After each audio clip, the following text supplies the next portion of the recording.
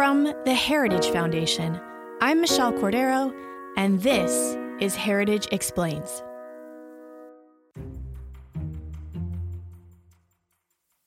The White House is expected to announce details on tax cuts for Trump's second term.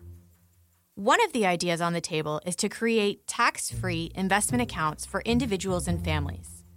Heritage has suggested a plan to President Trump that would allow families to put up to $10,000 a year into a tax-free savings fund.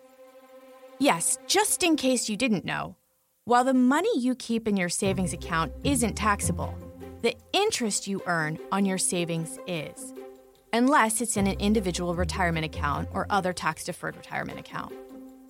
Heritage experts Stephen Moore and Adam Michel recently wrote in the Wall Street Journal that the money in these universal savings accounts would ideally be invested in the stock market.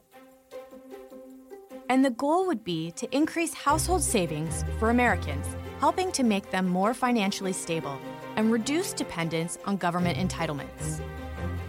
But will Americans actually use these accounts?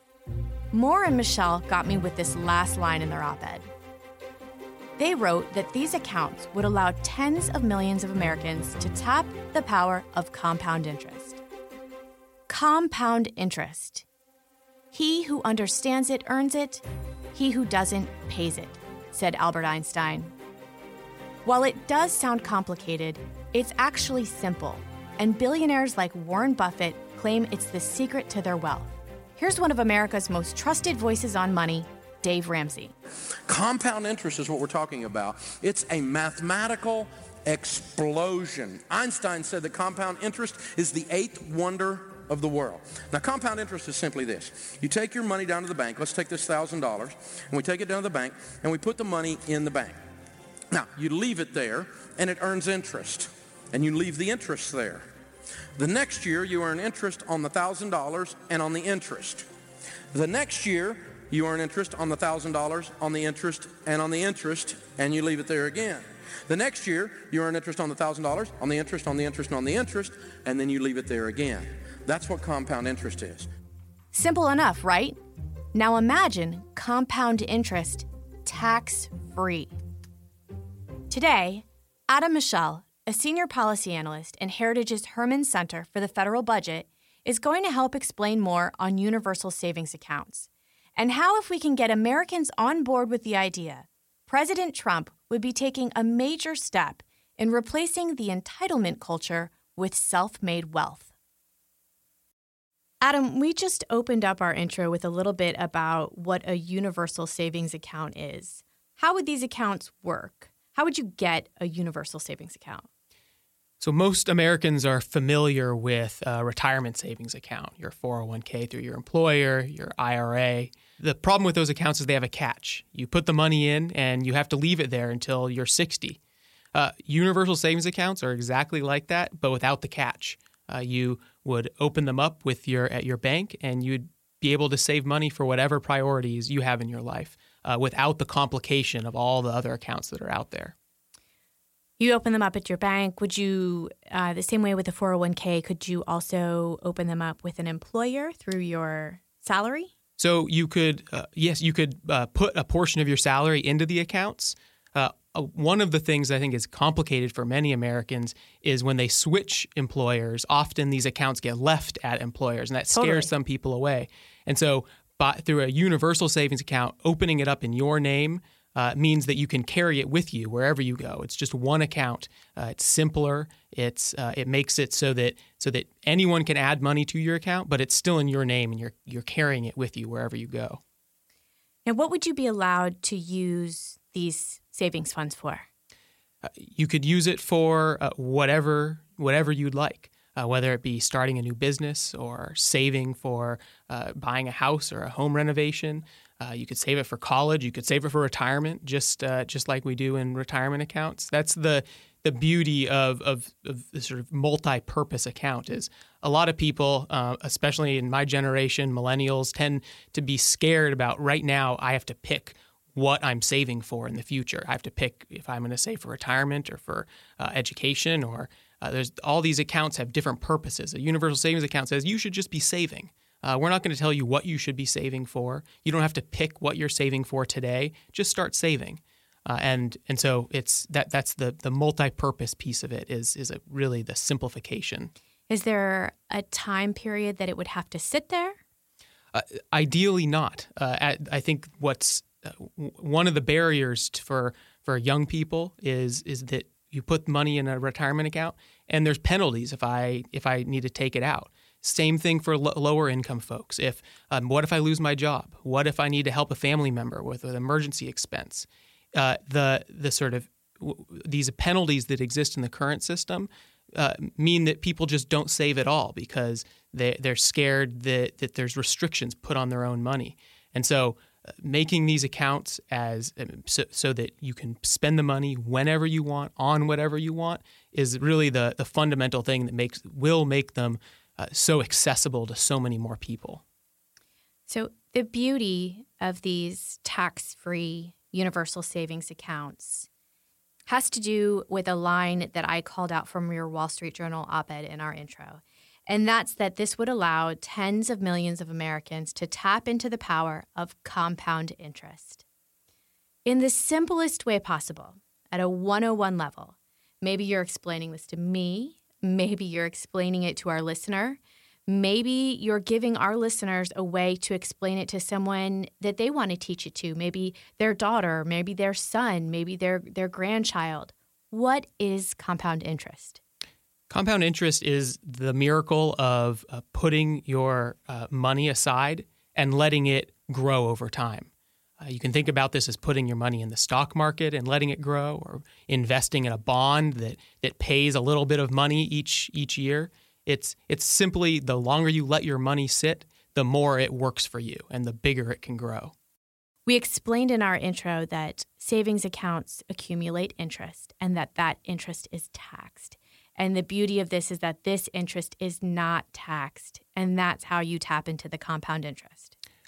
Correct. So the current system, or current tax system, when you earn dollars from your employer, they tax it. And then if you don't want to spend that money today, but instead you want to invest it for the long haul, the government taxes you on every little gain that money earns over time, which makes it less attractive to save. It means that I'm more likely to spend my money today than to save it. And so these accounts just remove that second layer of tax. It removes the disincentive for Americans to save, the things that tax is keeping Americans from saving as much as they otherwise would. And so it allows the money that's left over that the government isn't taxing anymore to grow even faster into the future. Okay, so now that we have that down, can you give me an example of how a universal savings account might work for a few different scenarios, how they could benefit someone? Yeah, so take a worker who's 24, just entering the labor market, and just for simplicity's sake, she saves $4,000 a year until she retires around 65.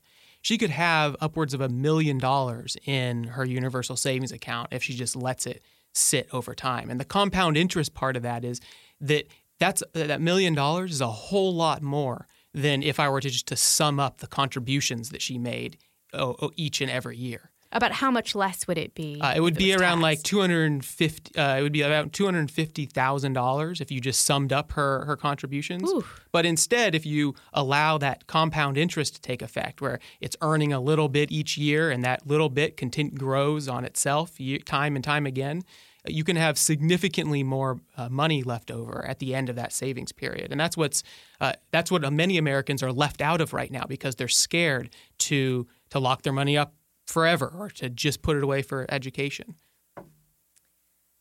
Would there be an income level cap on these accounts? Ideally, we want all Americans to save more than they currently are. Even wealthy Americans, that additional savings gets reinvested throughout the economy and has other pro-growth effects.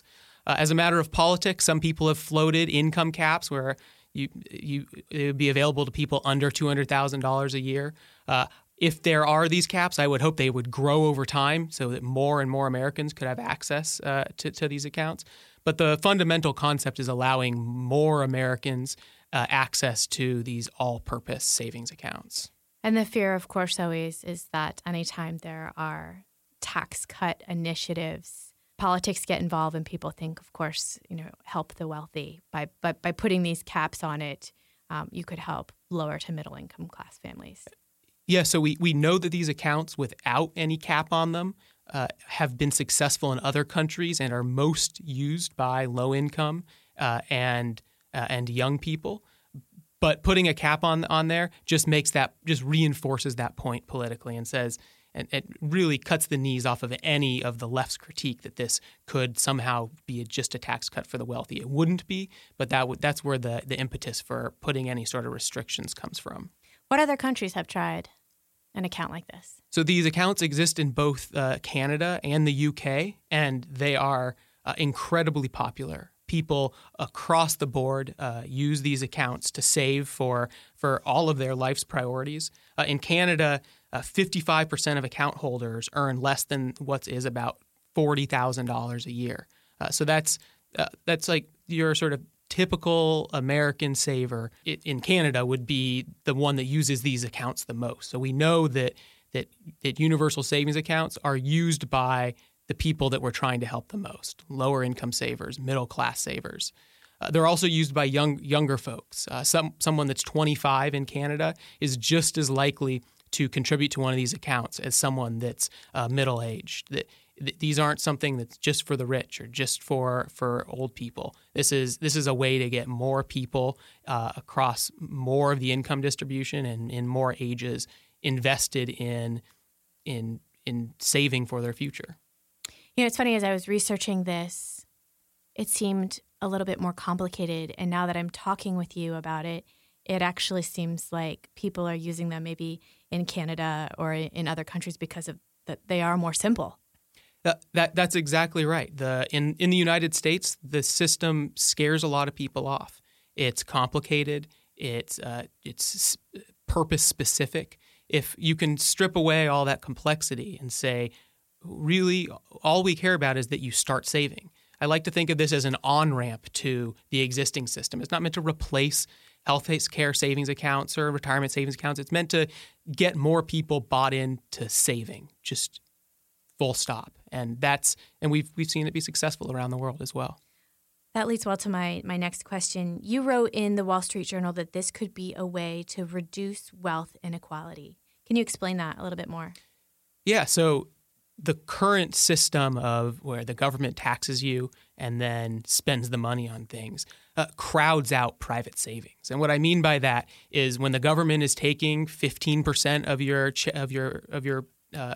what you earn in payroll tax and then taking another chunk as income tax, you have less money to save yourself. So you're going to put less money away privately. And so the government has supplanted that personal savings. And they've replaced it with underfunded government programs all over the place, effectively making us less secure than we would be if we were saving for ourselves. And so a universal savings account gets more people to start saving privately. Starting to put a little bit of money away each year means that the wealth of your average American will grow. And this is the opposite of the approach that we're hearing from the left. The left wants to cut the top of the income distribution down by taxing them more. This is a way to lift the bottom half of wage earners up, allowing people to put more money aside so that we reduce wage inequality and wealth inequality by making lower income people wealthier rather than making richer people poorer.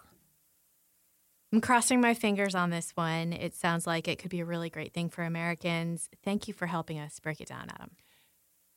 Thanks for bringing it to the attention of your listeners. I'm really excited about this idea, and I think it could help a lot of Americans plan for a more solid financial future. That's it for this week's episode. I'll put Adam and Steve Moore's op-ed from the Wall Street Journal in our show notes, as well as Adam's latest research report. As always, we're looking for new topics for Heritage Explains and would love to hear from you. Email us at managingeditor@heritage.org and your topic could be featured on the show. Tim will be back next week with a new explainer. Heritage Explains is produced by Michelle Cordero and Tim Desher, with editing by Thalia Rampersad.